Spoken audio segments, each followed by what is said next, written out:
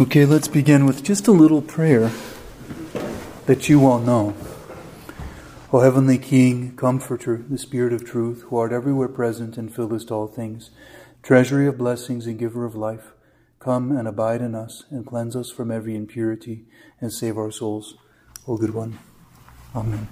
There are a bunch of different translations of prayers out there from different prayer books. So, as I was learning the prayers of the church, I decided that I would try to do my best to use the ones that we use here at St. Paul. And some of them, like that O Heavenly King, I think it's in some of the OCA prayer book translations. In the Antiochian one, it says, instead of impurity, it says stain.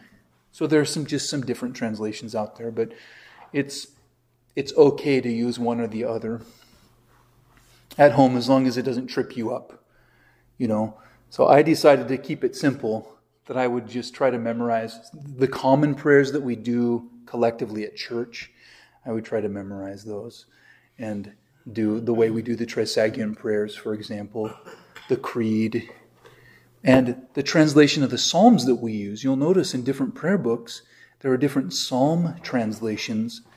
So we tend to use the translations of the Psalms that come from this book. It's put out by Holy Transfiguration Monastery. This is called their Pocket Psalter, or a Psalter is just another word for a book of Psalms. And we at St. Paul, some of you know the history of this parish. We have a group of people who became Orthodox, who were kind of pseudo-Orthodox. They were evangelicals who discovered Orthodoxy and were implementing Orthodox practices, or so they kind of thought, to the best of their ability, into their worship times. And was that part of that big group in California? Yep, they were part of that. And then there was a big group up here as well that converted. They were called the EOC, the Evangelical Orthodox. And actually, I'll have to share this with you guys. Maybe someone can send me a little text or message to remind me. There's actually a little documentary that's maybe 20, 30 minutes called Evangelicals Welcome Home or something like that. That's about that whole phenomenon, that movement of people who converted to Orthodoxy. But we started with that, and with that came people who were, it was before the internet was before the internet was used. So you couldn't just print out liturgical music, texts, recordings, and things like that. So the people who were here were gathering resources where they could find them. Photocopies of music, typing out Psalms from from the New King James or from the Revised Standard Version or something like that. And so we have in some of our special feast day services, we still have some of those different translations that show up from some of those earlier days. Some of it's because it corresponds with music that we use, that people are familiar with. But by and large, this is the go-to for Psalms. So if, Psalm 50 shows up in most of our services. Psalm 50 in the Orthodox Bible. If you look at your Protestant Bible, your NIV or New American Standard or ESV or something, it'll be Psalm 51 because there's a different numbering between the Orthodox and the Protestant and Catholic Bibles. But anyway, I highly recommend trying to do that to the best of your ability. You can't do it with every single prayer that we do, but with the common Psalms and some of the common prayers, and even the Creed, unfortunately. I look for the age to come. Some say I look for the world to come. I think age is a better translation, but our whole archdiocese uses the same translation of the Creed, for example. So it's good to memorize the one that we say here in church together. So that's kind of just a little practical tip. Same one in this one. It's the same one in that one, exactly. That the little pocket prayer book, which I actually happen to keep in my pocket. Someone said to me the other day, I had it laying out, they said, that looks like a passport. And I'm like, it is. It's a passport to heaven. A prayer book. Anyway. But that is the translation that's in here. And this is actually a pretty good little prayer book. There was a previous version that was out that was lacking, especially in the communion prayers. It didn't have all of the communion prayers. But the newer version of it has all 9 of the pre-communion prayers that we say, for example. And there are a lot of little things like self-help tools. There are little helps that can help you as you're preparing for confession, for example. Questions for self-examination, and it goes through all of the commandments, and it gives you things to think about. So if you can get a hold of one of these, keep it in your bag or your pocket. It's a nice thing to have all the time. You know, of course, I keep a New Testament in my pocket. It doesn't have the Orthodox Psalms in it because we don't have in English a little 1-volume Orthodox version of the New Testament in Psalms. I'd like to see that happen. But I have a little pocket New Testament and Psalms that I always keep in my one pocket. I always keep a prayer rope on me. That's a little gospel in and of itself. And then on the other side, I keep a little prayer book. So even if I don't have my bag with me or something, I always have resources available. And in my bag, I always keep a notebook, generally a psalm book. Sometimes I'll have a whole Bible with me. I have a compact Bible that I carry with me sometimes. And I won't get into what I carry in my woven bag with all my priest supplies and things. But anyway, just a few little comments about prayers and translations that'll be helpful for you. And then let's talk about the Trinity in the Old Testament. This is the little special study following up on our discussion about the Holy Trinity that we did last week. So although the doctrine of the Trinity was not fully revealed until the coming of Christ, we find hints of the Trinity throughout the Old Testament of the Bible, in which is recounted the creation of the world and God's dealings with the people of Israel. The book of Genesis records that when God was creating mankind, God said, "Let us make man in our image and after our likeness." And there have been many different attempts at interpreting that. You know, maybe it was a bad translation, or maybe it was the royal we, so to speak. I think we mentioned that last week, but we believe that it's a reference to God as Trinity. The 3 persons of the Trinity saying, "Let us make man in our image, after our likeness."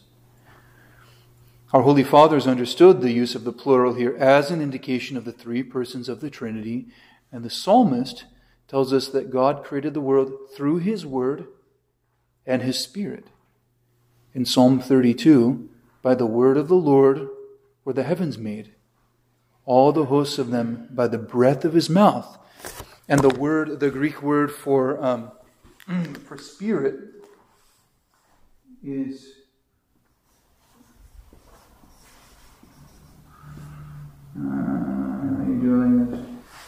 it looks like people will say pneuma sometimes, but actually it's pronounced pneuma in Greek.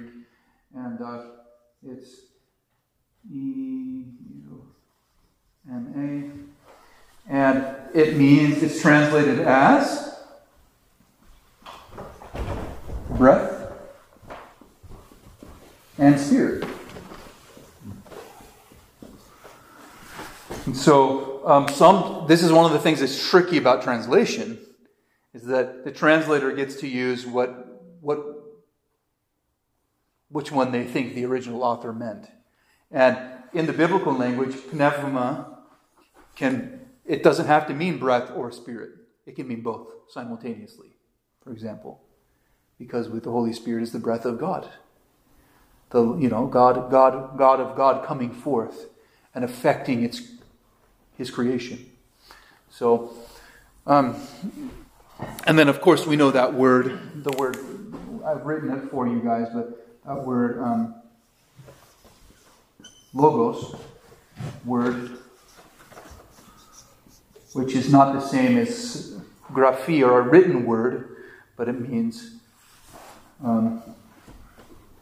like so many things.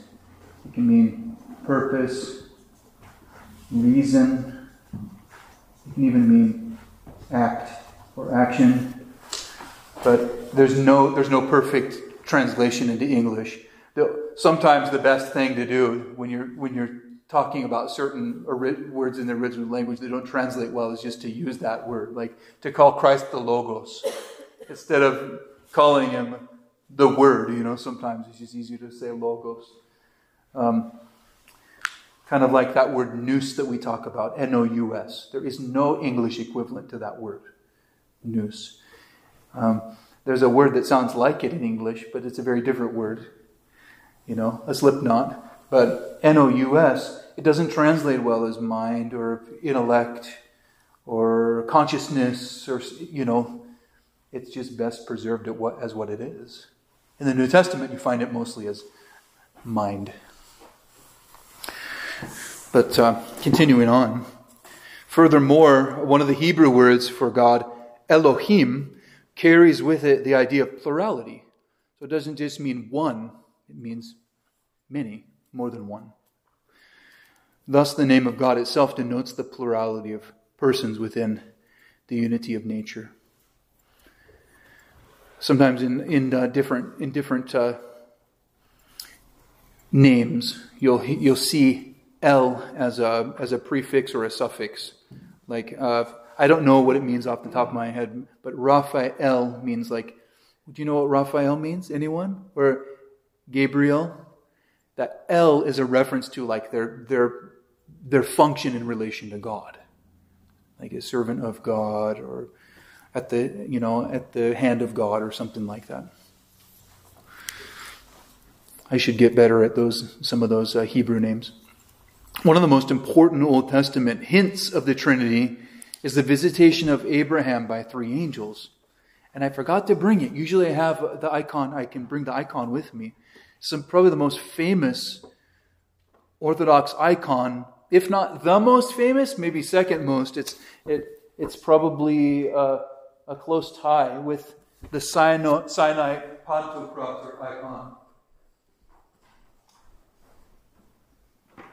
This icon from St. Catherine Monastery, Mount Sinai, is where it originates. It's a lot larger than this, but probably one of the most famous ones. And then the one that's called the Hospitality of Abraham, or the Holy Trinity, it's called. And the most famous one is by Andrei Rublev. But it's referencing this event in Genesis. And here's the little story. The Lord appeared unto him, Abraham, in the plains of Mamre, and he sat in the tent door in the heat of the day. And he lifted up his eyes and looked, and lo, 3 men stood by him. And when he saw them, he ran to meet them from the tent door and bowed himself toward the ground and said, My Lord, if now I have found favor in thy sight, pass not away, I pray thee, from thy servant. Let a little water, I pray you, be fetched, and wash your feet, and rest yourselves under the tree, and I will fetch a morsel of bread, and comfort ye your hearts. After that you shall pass on, shall continue on your way. For therefore are you come to your servant. And they said, So do as thou hast said. And notice that in this account, there's a constant interplay between singular and plural. My Lord, he says, and then he talks about them. So the Lord appears to Abraham, and yet he sees 3 men, and he addresses them at one point in the singular and later in the plural. And he's not trying to use a gender-neutral pronoun like people might say these days. He's actually using it as a plural. Compare this to the account with what St. Gregory Nazianzus in the 4th century has to say about the Trinity in his Oration 41. St. Gregory, he was from Nazianzus, and he's mostly known as St. Gregory Nazianzen or Nazianzus in the Western world, but we call him, what do we call him? I want to say it's Gregory the Theologian. Theologian. Yeah. He's the one. St. Gregory the Theologian, who's a relic we have here. And I quoted him today, too. I referred to his teaching about the Passions. So he says, listen to this. This is one of the most famous quotes of St. Gregory. He says, "No sooner do I conceive of the one than I am illumined by the splendor of the three. No sooner do I distinguish them than I am carried back to the one. When I think of any one of the three, I think of him as a whole, and my eyes are filled, and the greater part of what I am thinking escapes me. I cannot grasp the greatness of that one so as to attribute a greater greatness to the rest. When I contemplate the three together, I see but one torch. I cannot divide or measure out the undivided light." So if you want to tell your friends what you believe about the Holy Trinity, you can just read that quote to them and let their minds be boggled a little bit. But he's showing that there is no distinction or no confusion between the unity and the threeness, or the Trinity of the persons of God. You can't think about three as three so as to separate them from their unity. And you can't think about the unity of God so as to remove the distinction between the persons who are in perfect communion with one another. The only icon of the Trinity which the Church allows, strictly speaking, is not an icon of the Trinity per se, but of the visitation of these three angels to Abraham. So you'll see, I don't think we have it hanging on the wall in here. Can you look it up on? Oh yeah, I could bring it up on my iPad here because I'm connected to the internet. Do you guys know what icon I'm talking about? Most of you? Oh, okay. All of you have probably seen it then. Let's see here. The visual is always helpful. Yeah. Father Jeremiah, were the Ru. three angels, like the Abraham, when they were in the way to the destruction of Sodom and Gomorrah, correct? Were those the same thing, the same angels, that appear when Jesus, right before they came to get Jesus, when he told his disciples that were with him to pray, and then he came back and they were sleeping, and then when they went with him, then they saw the three angels next to Jesus, the two angels, and then Jesus was the third one. I forgot. I'm not sure what. When right before Jesus was taken to get crucified, when he was praying, yes. When he was arrested. And then when one of the apostles said they wanted to raise a tent for Abraham and Oh no! I'm sorry. You're thinking about Transfiguration, correct. And that was Moses and Elijah that appeared at that time. correct. So it was actual Moses. It was Moses and Elijah. Yeah, it wasn't angels who appeared as Moses and Elijah. It was actually So it was actually Moses. And correct. That's right. Okay. Yeah. So this is considered an Old Testament theophany, actually, an appearance of God, not a full manifestation it was, but a way that God revealed himself in place and time before the full manifestation of his his identity, God's identity as Holy Trinity took taken place. So you have all these foreshadowings, you could say. This is one of the most famous icons. And there are some beautiful reflections written just about this icon. I don't remember, does this one look familiar to all of you? It was the first one that I bought. And it was way before I was Orthodox. But I was starting to get interested in Orthodoxy and iconography, so I thought maybe I could just kind of have iconography without having to become Orthodox. And I'm like, who am I to steal from another tradition? You know what I mean? Like, it was born from within a particular context, an experience of church and faith. Who am I to say, oh, I'll take a little element of your tradition and use it the way I like to? You know, my integrity was being challenged at that time. But so that is the Holy Trinity icon, or the hospitality of Abraham. So this is the only icon of the Trinity per se that we have in the church. And one can't make a pictorial representation of the Father because he's spirit and has no depictable form. And even theologically speaking, I mean, sometimes God is, the Father is depicted as an old man or something like that, you know, with a big white beard. One of my favorite icons has one of my least favorite elements. There's this beautiful icon that I have down in my office called the burning bush. And it has Moses ascending Mount Sinai to receive the law from God. It's got the burning bush. I don't know if you guys remember this story.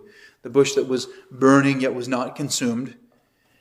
And inside the burning bush is an icon of the Theotokos, because she's considered the fulfillment of what the burning bush was.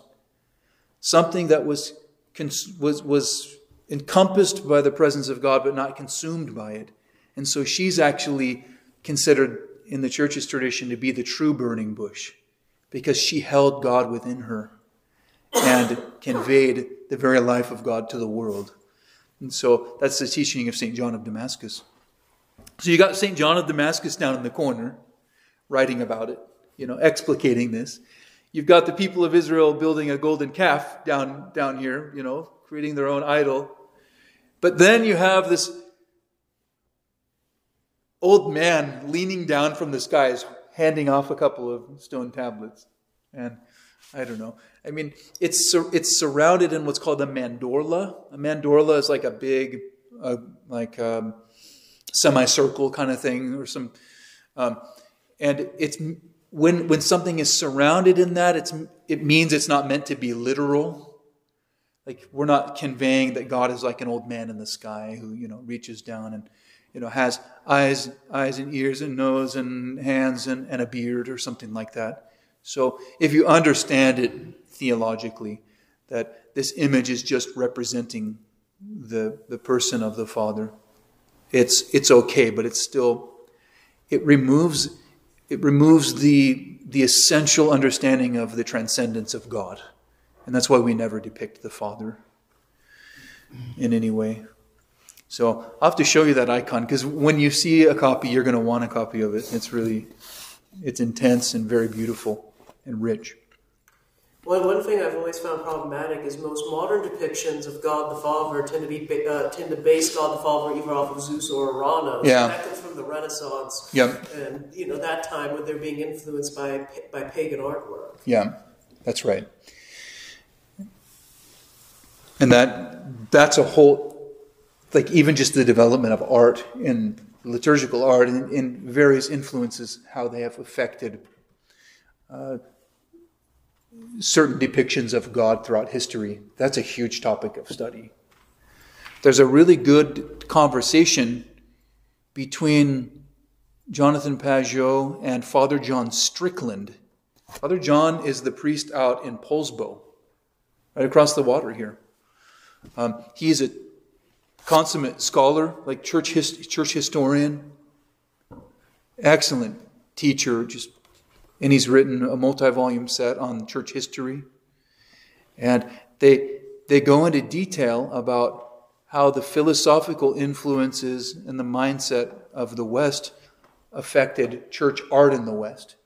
And how you went from having these like many-eyed cherubim who can't even really be depicted other than a face with wings, to like these little fat babies, you know, that are like more like fertility gods, for example.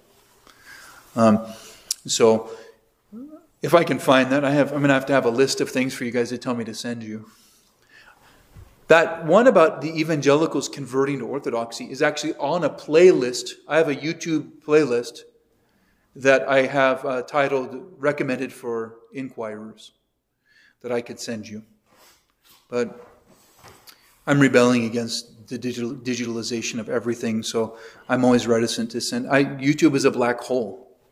You can go in there to watch one little cool Orthodox video, and next thing you know, you're learning about some cowboy on a cattle ranch who's cooking for 30 people or something like that.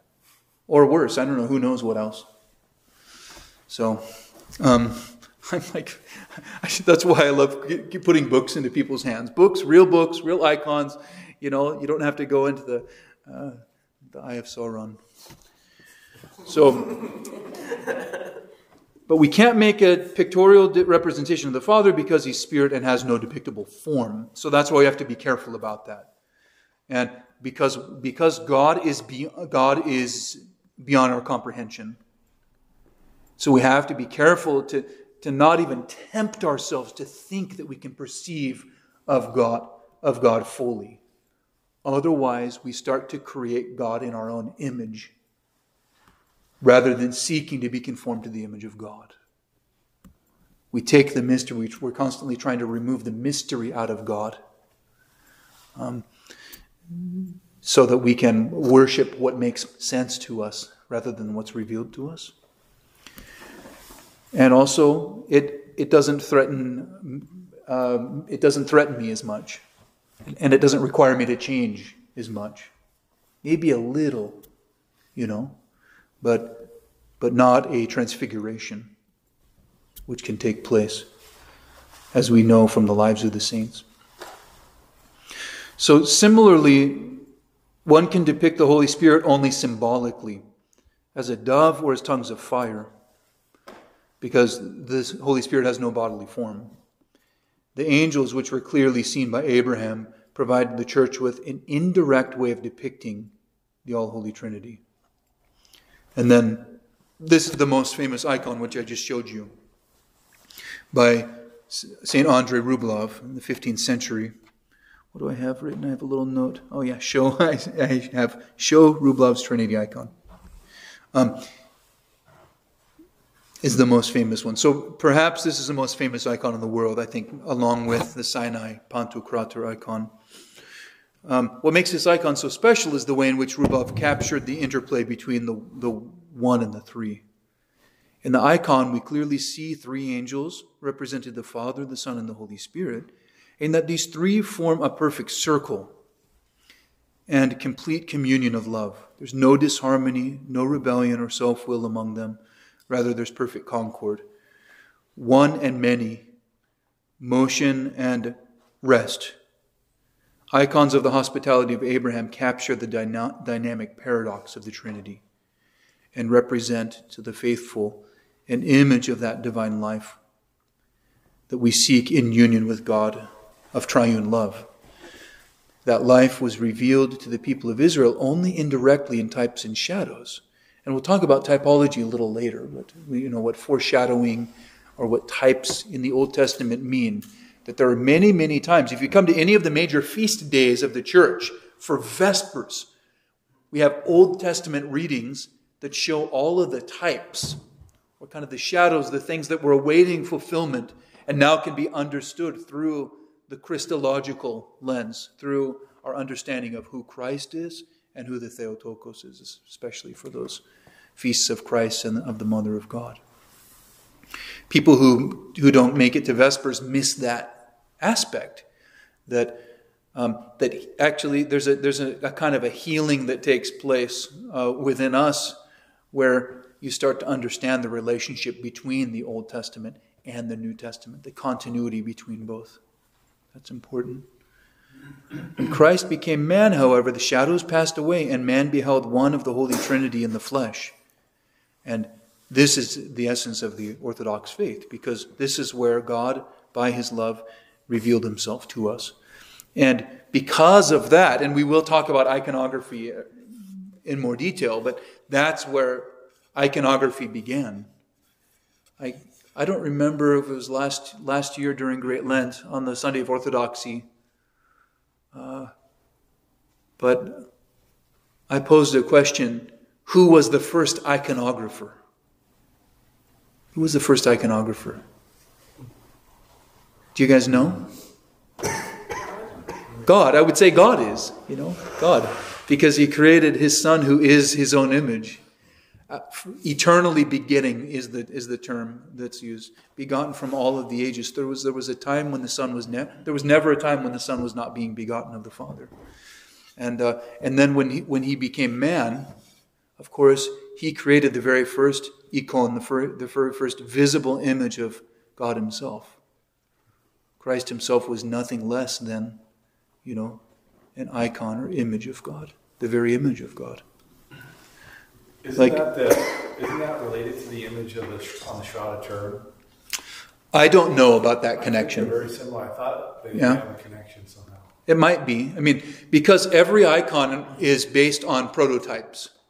And prototypes they can be traced back to maybe the shroud, and also what's called the Mandelion, which was when Christ placed his face on the cloth, and the icon made without hands, it's also called.